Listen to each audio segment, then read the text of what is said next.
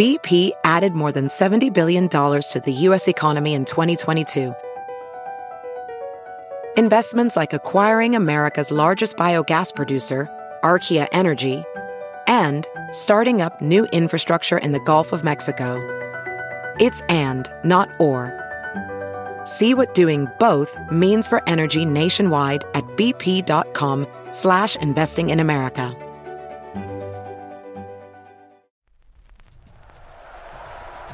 Five, four, three, two, one, zero, ignition.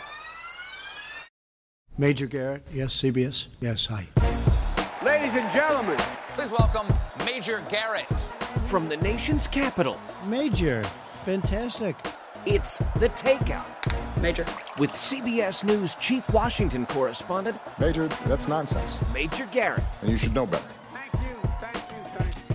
Welcome to the very best part of my broadcast week. I'm Major Garrett, host and creator of this most amazing program known as The Takeout, which each and every week is two things in principle. What are those two things? Relentlessly curious, steadfastly non-ideological. We love books on this program. We're going to talk about a book this week, but I think the authors of said book are probably more interesting to you than the book itself. We'll find out. The authors are Corey Lewandowski and Dave Bossie. You might have heard of them. Corey Lewandowski was the very first campaign manager for candidate Donald Trump. Dave Bossie has long been an advisor to Donald Trump, candidate Trump, and President Trump, and he was deputy campaign manager in the home stretch of that startlingly successful 2016 bid for the White House. Corey is joining us via Zoom in Houston. Dave is joining us from his office in Washington, D.C. Corey and David, say hello. Hello. Hello. So why is Corey listed as the first author on this book, Trump, America First, The President Succeeds Against All Odds? Why do you get that first, Corey? Because alphabetically, my name is first. See, there we go. This is what they do. These guys cannot possibly let each other talk. They've got to talk over each other. Alphabetically, my name is first, so I get to go first alphabetically. Is it Alphabetically? What alphabet is that? I'm sorry. What alphabet are you talking Corey, about? D for David. I'm just ahead of you. I just speak out. It's D for D. Hey, look, Major, what it is everybody knows Corey can't read or write. And so we just had to throw that on there at the beginning because he loves to do the media part of this. But he doesn't really know how to read. So who writes these books for you?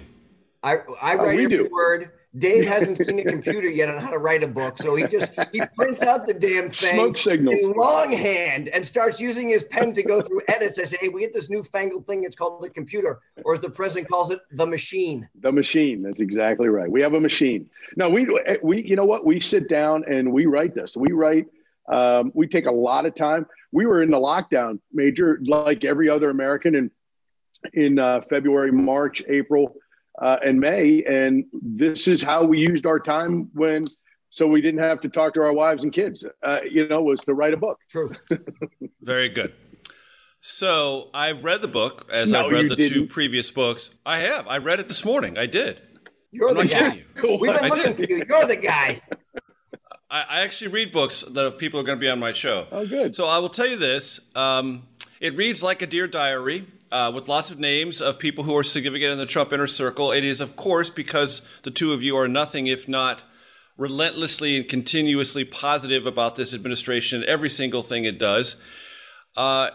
It doesn't harbor any second thoughts about anything. There is not one thing that President Trump has done that you find either questionable or less than fully successful. Not true. Well, what did you criticize?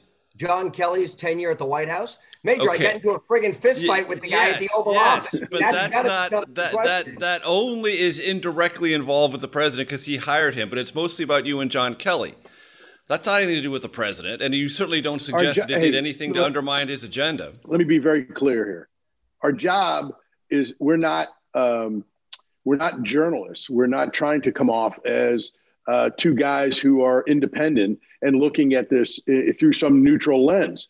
We are two partisan supporters of this president. So it's not our job, Major, to pacify or satisfy people to say, how come you didn't find something wrong with what he's done? We choose to write about what we think are the most important things. And what that is is to give people like Let Trump Be Trump, our first book on the 2016 campaign. We try to give it that feel, which is pulling the curtain back a little bit. You get to go on the ride with us. You get to go on Air Force One and into the White House and into the Oval Office. So people who like that fly on the wall, so to speak, you get that. But you also get from us what we believe is some of the most important public policy and administrative actions that this president's taken, and why we talk about it in the terms of promises made and promises kept, what his list of accomplishments are. So we're looking to give people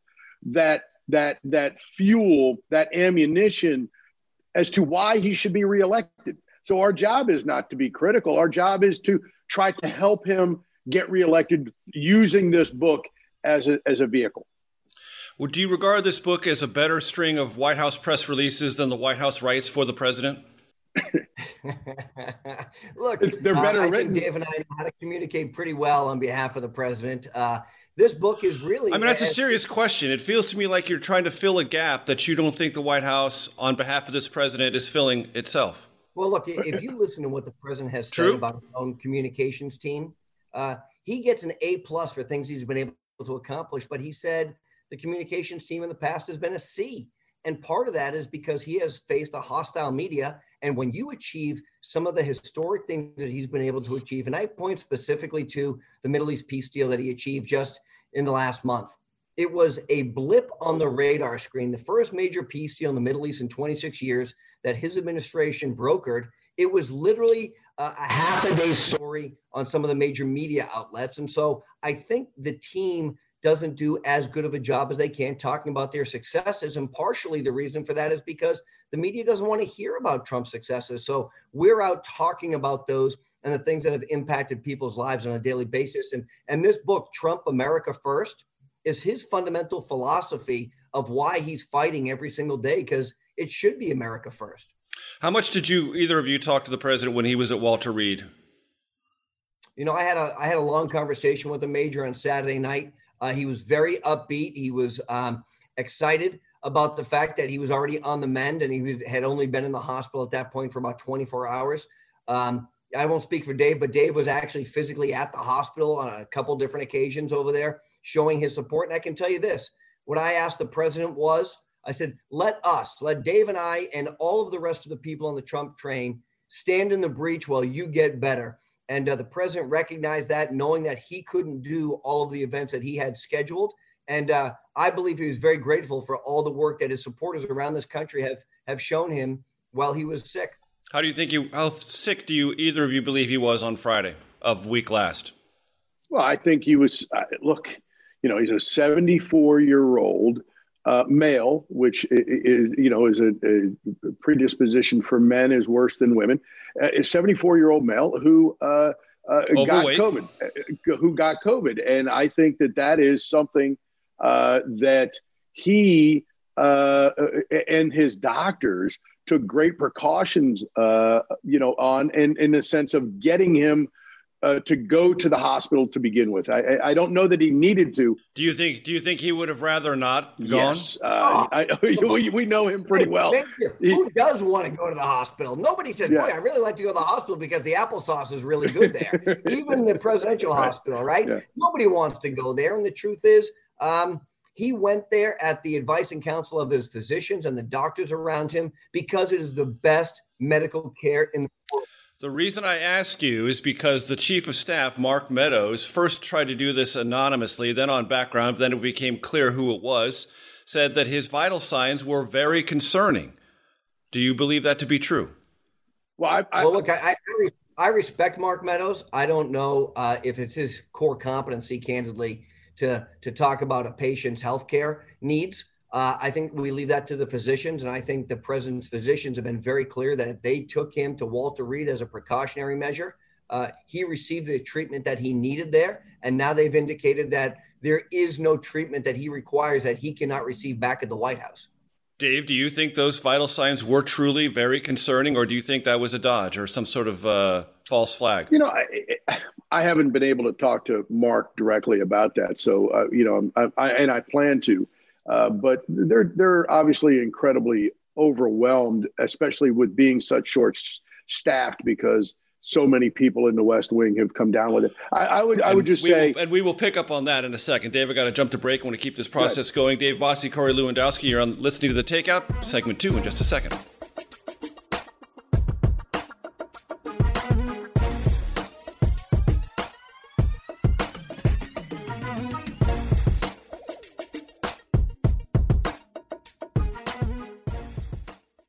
When you choose Organic Valley, not only will you be enjoying great-tasting dairy, you'll help to save over 1,600 small organic family farms who are protecting over 400,000 acres of organic farmland and all the plants and animals that call it home. This is dairy you can feel good about. It's great-tasting, high-quality organic dairy ethically sourced from small organic family farms. To find Organic Valley Dairy near you, visit ov.coop.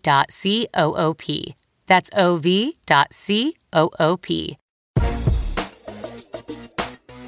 From CBS News, this is The Takeout with Major Garrett.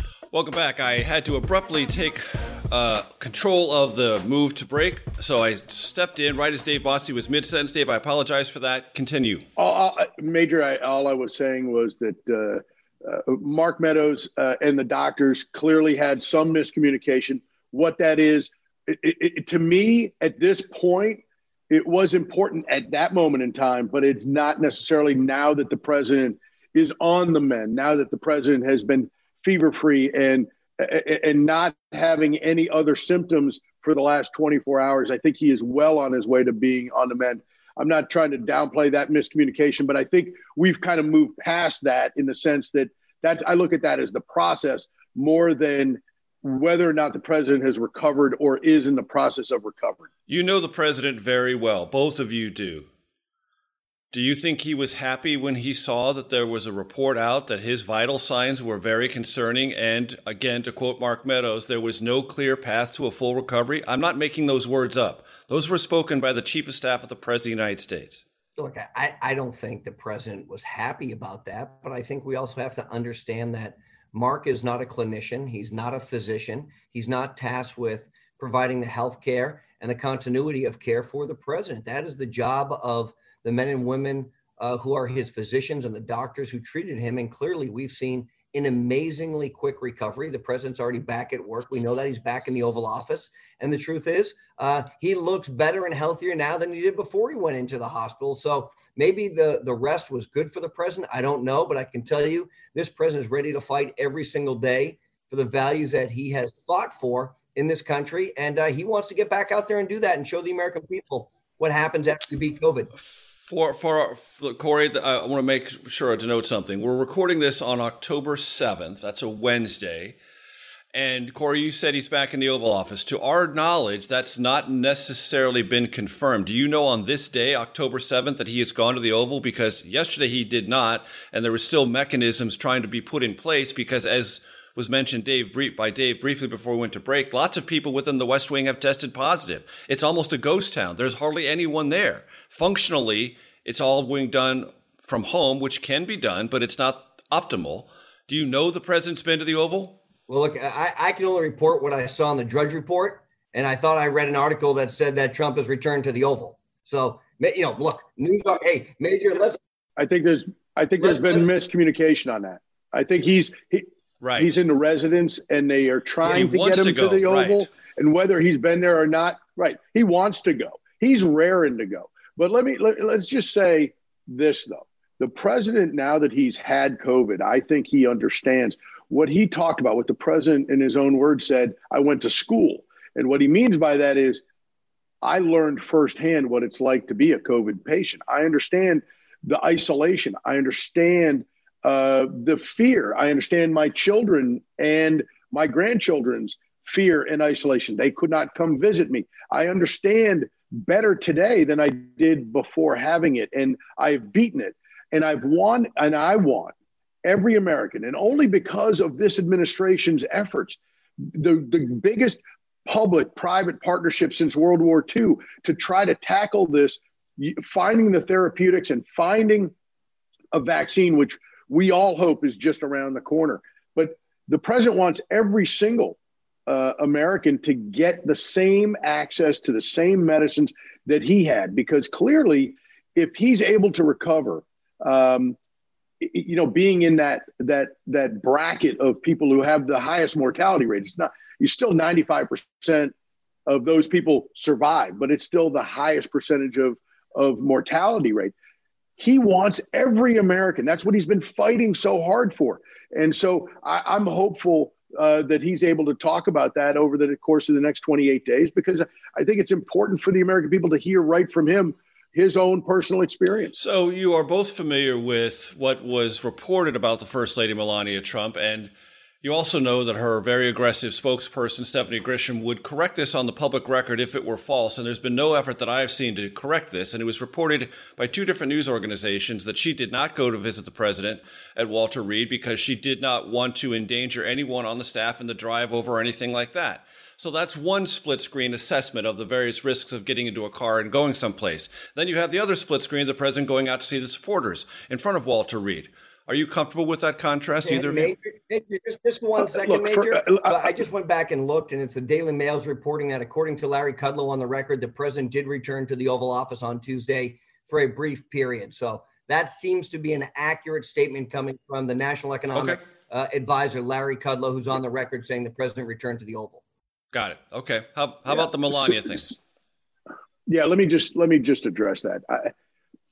The same two men, the same two Secret Service agents that the media is loving to talk about are the same two agents that accompanied the president on the helicopter on Marine One, leaving the White House, going to Walter Reed. They were already exposed and are already under quarantine. And I believe that's part of the reason that they volunteered. They did volunteer. So the mainstream media wants to talk about how dare the president put people in danger. The reality is these Secret Service agents, who none of us willy-nilly, especially the president, takes these people for granted. They volunteered and they had already been with him. Therefore, they are already under quarantine, and they're with him there at Walter Reed under quarantine. So for them to wear the PPE, wear the masks, have plexiglass between the president and them, meaning taking the additional precautions, is what they did. Right. And so I think that the president and the Secret Service handled it exactly right. But, I mean, you could say it's so much easier for him not to do it. Sure. But that's not what leaders do. Right. Leaders don't just hide in the basement. I understood. But what I asked about was the contrast between the First Lady not going and not feeling comfortable going, fearing that there might be something that would be infectious. Major, I'm just asking you how comfortable you are with that contrast. It's not a contrast, Major. She would be going with agents in a car that have not necessarily been exposed to COVID. We don't know that. These two gentlemen were on Marine One, leaving the White House to go to Walter Reed with the president. They've already been exposed. They are already under quarantine. So for the First Lady to get in a car and drive up to Walter Reed is exposing additional people. I believe that is a substantial difference in the two things. Not even close. Understood.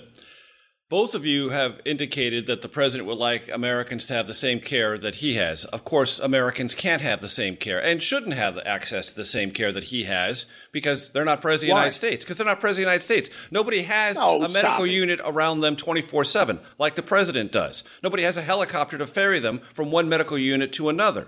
And very few Americans can get access immediately to experimental interventions like the president did. So my question is, when the president says, don't be afraid of this, and people answer back as they have on social media, well, my family has experienced this. We don't have the same care that you have. We are legitimately afraid of it. Do you think there is a political problem and a disconnect there? Well, Major, let me look. I think that everybody should have access to the care that's needed to combat this pandemic. And look, what we have learned over the last 6 months is that we didn't know anything about this Chinese virus when it hit our shores in February and March. And what we know now is that obviously treating it very quickly helps, just like we've learned that the faster you are combating this, the more likelihood you have of survival. More than that, though, we know that things like zinc and vitamin D also help combat this. And we know that there are treatments that anybody who's ever needed a ventilator in this country because of the COVID-19 crisis has received one because of the work of this administration. And I don't know about remdesivir and the other drugs that are available and who gets those and who doesn't get them. But Chris Christie, and I'll just take him as an example, he checked himself into a hospital as a precautionary measure. And he's getting all the treatments that Donald Trump would have received or anybody else would have done it under the same scenario. Chris Christie's a private citizen, and that's how the system's supposed to work. We should make sure everybody has the access to phenomenal health care. That's the voice of Corey Lewandowski. Which is exactly Dave, what Dave, one sec. I got to jump to break. We'll get back to Dave Bossie and Corey Lewandowski. The book, Trump America First. I'm Major Garrett. This is the Takeout, segment 3 on the other side.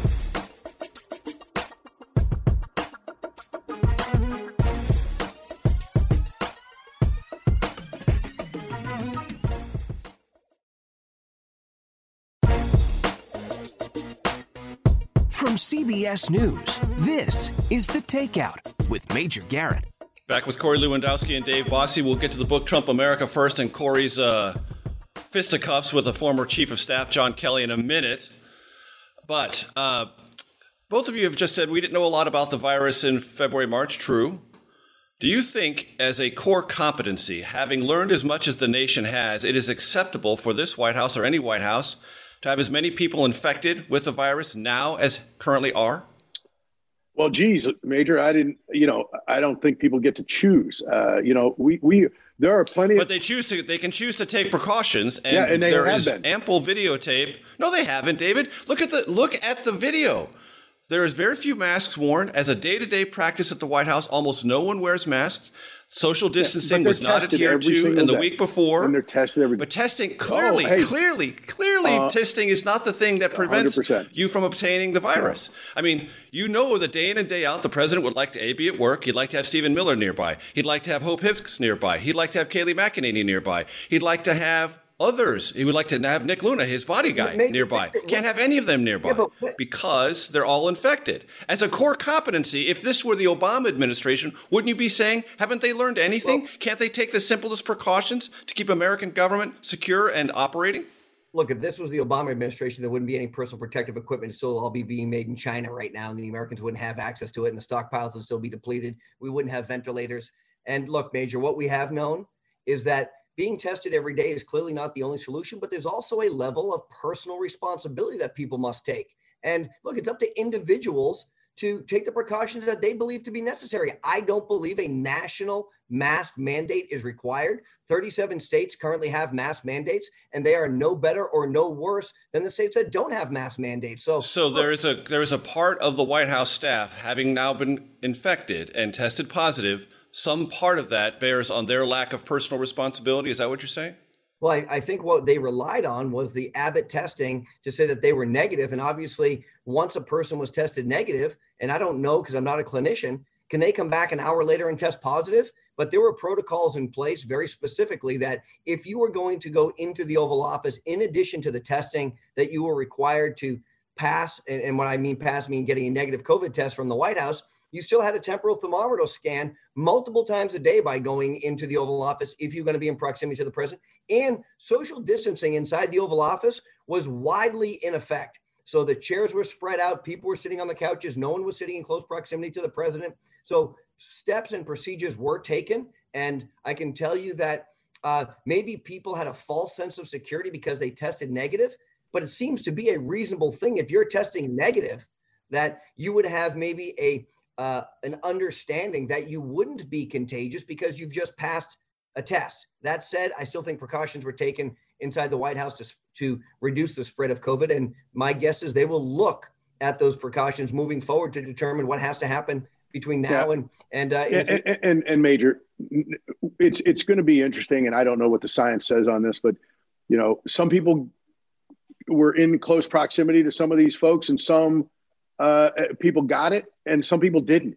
I mean, it is remarkable. I mean, I sat next to Chris Christie for 1 hour within 1 foot of me at the Rose Garden ceremony for Judge Barrett. And, I have tested now multiple times negative this week, thankfully. But it is. When was your most recent test? Can you tell us? Saturday. So today's Wednesday. Okay. So or Sunday, Saturday or Sunday. I'm well outside the window of having a problem. I mean, it's now been 12 days. So I'm not concerned at all anymore, but I certainly was. And I've had I've had a daughter who tested positive for it as well. So we don't just talk about this stuff. We're all of us are human, and all of us have families and family members, and we all are capable of all getting of us are part of this that's story. Right. And that's all why of us I say, are part of this when story. I'm saying these things, I mean it sincerely, because I have zero interest. First of all, I have pre-existing conditions myself personally, and I don't get into my own personal health care issues, but I have zero interest in getting this virus. I have zero interest in bringing it home to my wife and kids. One of my children has severe pre-existing conditions. I take it very seriously. So just like the president does. And that's so you can be working hard towards it, but not the scientists, the doctors don't know everything yet. And we all as a country are trying to work through this. And that's what I think the president is doing. And that's why I think everything that Corey talked about is everything that the president's done, and his record on this is incredible. But we want to see more. So, we want to see a solution. We want to see us. We want to see us as America get behind us. Let me ask you both this. Do you believe it is advisable?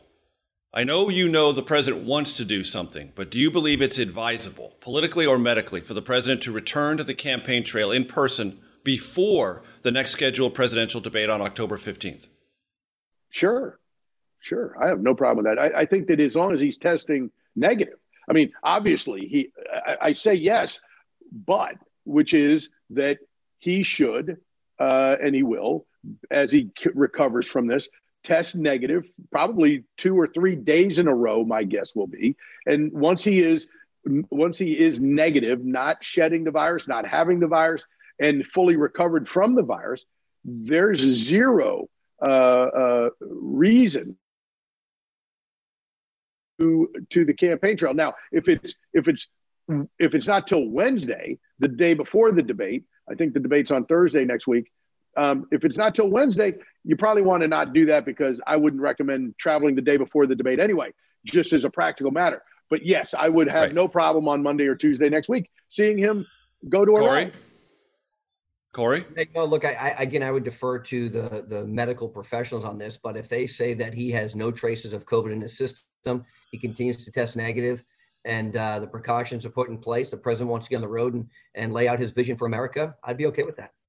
So, do either of you have any concerns about lingering effects of COVID-19, which is to say, in your second week, even though you're not shedding the virus anymore, you can be tired, you can be fatigued, you can have other issues, even if you've had all successful interventions? Do you have any concern about the next week or two as he goes back to the campaign trail, which he inevitably must in the closing weeks of this campaign? Well, Major, I'll tell you what, I got some fatigue. I got up at about dark 30 this morning to travel all over the country, because this is what you do when you're within 4 weeks. But you're not the president of the United States, and you're not just coming off COVID-19. But Major, this guy he's not human when it relates to his energy schedule. You have seen it. It's been widely reported. You want to put him up against a 30-year-old guy, I'll put my money on Donald Trump every single time. This is a guy who's doing 4, 5, and 6 events a day, has the energy of 10 men, and has the will himself to go and get things done when other people can't do it. So look, even if Donald Trump has some lingering fatigue, and I'm not saying he does, that means he would only be doing 4 or 5 stops a day as opposed to 6 or 7 stops a day, because that's what Donald Trump does in the home stretch of a campaign. Do you believe that this campaign is where it was in 2016 or behind where it was in 2016? That is to say, do you believe the polling information that suggests he is closer than he was in 2016 in key battleground states, farther behind in others, and farther behind in the national polls? Well, I would just say to you, Major, what happened 4 years ago today? Do you remember? Billy Bush. Billy Bush. So it is literally 4 years ago today that the Access Hollywood tape happened. And if you recall, in the days after that event, we crashed in the polls. We had a bottoming out. I believe most of the national polls had us down anywhere from 12 to 16. Okay. Most of them were in the 14 to 16 range.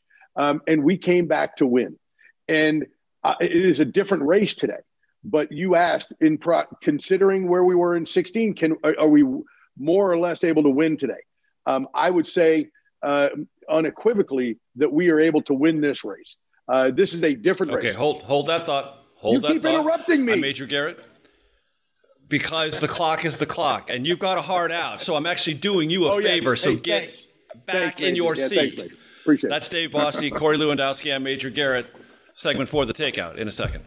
The Takeout with Major Garrett is brought to you in part by Kansas City Steaks. Visit kansascitysteaks.com today and use code SIZZLE2020 at checkout. Have you heard you can listen to your favorite news podcasts ad-free? Good news. With Amazon Music, you have access to the largest catalog of ad-free top podcasts included with your Prime membership. To start listening, download the Amazon Music app for free or go to amazon.com/ad-free news podcasts. That's amazon.com/ad-free news podcasts to catch up on the latest episodes without the ads. From CBS News, this is The Takeout with Major Garrett. Welcome back. You are watching on CBSN, of course. You've already figured that out. If you're listening on more than 75 radio stations around the country, including Sirius XM POTUS Channel 124, we're always delighted to talk to that audience. Plus, all of our early adopters on the podcast platform. You probably remember that this is the 4th appearance of one Corey Lewandowski on this program. Boom. Dave Bossie, this is his 3rd appearance. Undefeated heavyweight champion of the world right here, Major. You know that. Number 1, baby. I kicked this baby off, and you have been so friggin' lucky to have me as a guest. Your ratings are amazing. Yes. I'm the biggest guest. All I do. Trophy, Major. Hey. Trust me. I'll get you a trophy. Yeah. I don't even get a meal anymore. Hey. We used to get meals and drinks. Yeah. Now we get nothing. Stay home, not take out. Stay home. Right. Major, send him one of those coffee mugs you showed us. Yeah. Come on. So, this is a winnable race, if I heard you correctly, Dave Bossie. You mean before you interrupted me so rudely? Before I preserved the efficacy of the format, yes. Oh, before and that. helped you get to your next appointment. Yes, again, doing you a favor. So sit back in your chair. So finish your thought, as elaborate and convoluted as it's going to be. Yes, thank you very much for that. Thank you very much for that. Let me just say this. This president is capable of winning this race. He's going to win this race, and we're going to win it very much in a similar style. We had a spine of our election in 2016, since we're doing a comparison, that I tried to help build, which was Florida, North Carolina, Ohio, and Iowa. We felt we had to win those 4 in order to be successful in 2016. This year, it's a little bit different. Some are the same, somewhat different. We have to win Florida, North Carolina, Georgia, and Arizona. I believe we win all 4 of those, but that's kind of the spine, if you will, this year, along with all of the other Republican red states, the Oklahomas and Texases of the world. We're going to win those. With that, Major, we get to 260. We only then have to win Pennsylvania, Michigan, Wisconsin, and Minnesota. We only have to win 1 of those if we win all of those that I just talked about. So we won 3 of those 4 last time, and we just barely lost Minnesota, and we didn't campaign there very much. And then we also have, as a second track to getting to 270 electoral college votes, is winning Nevada and New Hampshire. We have to win both if we're going to go that way, but both are in play. We lost by 2,700 votes in New Hampshire and by about 27,000 votes in Nevada in 2016. Both of those states have changed. Both of those states are winnable for us. We have a lot of out-of-state students and faculty in New Hampshire that are no longer there because campuses are closed. We do not have same-day voter registration in New Hampshire as we did in 2016. People waking up in Massachusetts the morning of the election and feeling like they're a New Hampshire resident that day. That happened. We see in Nevada, The unions have lost tens of thousands of jobs, and those people have left Nevada. The polling does not reflect that, but that is the backbone of the Democrat Party. In Nevada, in the state of Nevada, the unions run that place, and tens of thousands of votes have left the state not to come back before Election Day. We are in a very good spot there. We're in the hunt in Nevada and a hunt in New Hampshire, and I think that we have many paths to victory here, but it is very obtainable. Corey, why did you feel the need or almost come to blows with John Kelly, the chief of staff of the President of the United States? That guy was a little louder, Dave. A little louder, Dave. I'm sorry. A little louder, please. Say that. You know, Major, here's the thing. Dave and I are two guys who fight for the president, and sometimes we do it on TV. Sometimes we do it in other ways. But look, what it came down to was John Kelly thought that the American people voted him to be the president of the United States, that he wanted to limit access to everybody, and that when he was given a direct order by the commander-in-chief, he just summarily dismissed it. And I saw it dozens of times. John used his position as a chief of staff to benefit his friends and his colleagues that he liked. He played favorites, and he wanted to shun people from the president. And you know what? I'm not a guy who needs to be with the president 24 hours a day. I don't need to talk to the president every day. He's a friend of mine, whether he's the president of the United States or he's not the president of the United States. He's a friend of mine. And I'm proud to say that, and I'm honored to say that. But John Kelly was a guy who didn't have the president's best interest in mind. He told me, and I relayed this in the book, I said, John, we have the same goal, which is to make Donald Trump successful. And he said, that's not my goal. My goal is to save my country from Donald Trump. And you know what, Major? When you're the chief of staff to the president of the United States, to me, completely unacceptable. So John and I decided to go to blows. I offered to take him outside, take off my coat, and kick the living out of him, but he chickened out. And so that's fine. Hey, he's not the first guy to not want to do that with me, and I'm okay with that. But we went and solved it like men. He apologized, shook my hand after, and then, that was probably totally. Despite all the things you just said, do you consider John Kelly's service to our country laudable? Of course. Hey, I have enormous respect for him and the family sacrifices that he made. And look, my brother spent 23 years as an active duty Marine. So I am grateful and thankful for the service that John Kelly put into our great country. And it's better because of his time as the United States Marine. But he was in the wrong job as the chief of staff. It wasn't his core competency. That's not to say I am demeaning in any way his service to our country. I'm grateful for that. And look, John and I grew up not that far apart. He's a little bit older than me, to be honest with you, but we didn't grow up that far apart in Boston. So I get it. I get his value structure. I think we have the same one. But when you tell me that you don't care if your boss, the president, is successful, that's where we differ. And when the president asks you to do something and you just summarily dismiss it, I think that's a problem as well. And I think John was in the wrong spot as the chief of staff. And unfortunately, he didn't serve the president well, in my opinion. You both mentioned Brad Parscale early on in the book. Do you think Brad Parscale in every way was fully on board with the Trump agenda? Do you think he did anything to undermine it? Do you think he did anything worthy of further investigation while he was campaign manager? We both had very good relationships over the last 4+ years, ups and downs with Brad, but that's just the way campaigns are. But we think that I have no reason, and Corey and I really have never talked about it, but I've never had any reason to believe he's not on the Trump train. He was fully on board of the Trump agenda as far as I could tell. Don't you agree with that, Corey? Look, I hired Brad in 2015 to help us launch the campaign. He did you're the guy. A phenomenal job. Did he do anything to excessively profit from his relationship to the family or the campaign? Yeah, I can't answer that. Look, I have no idea. I can tell you that the Brad Parscale I know is a hardworking, dedicated individual who clearly, based on the media reports, has some demons that he's dealing with. And you know what, Major, as a friend of his, I feel that maybe, I didn't do enough to help him when he was going through some troubled times, because if your only course of action is either to potentially hurt yourself or others, then we need to do a better job in recognizing those concerns and get him the help that he needs to do that. Is that going on right now, do you think? I sure hope so. Look, I think, I haven't talked to him, but the media reports were that, they had to take him to a facility to make sure he was okay. And that's heartbreaking to me for somebody who I know he wants to see the president be successful. I know he's got a family, he's got children. His children have been to my house. I know that family. And so I would never wish that on anybody. I hope he's getting the help he needs.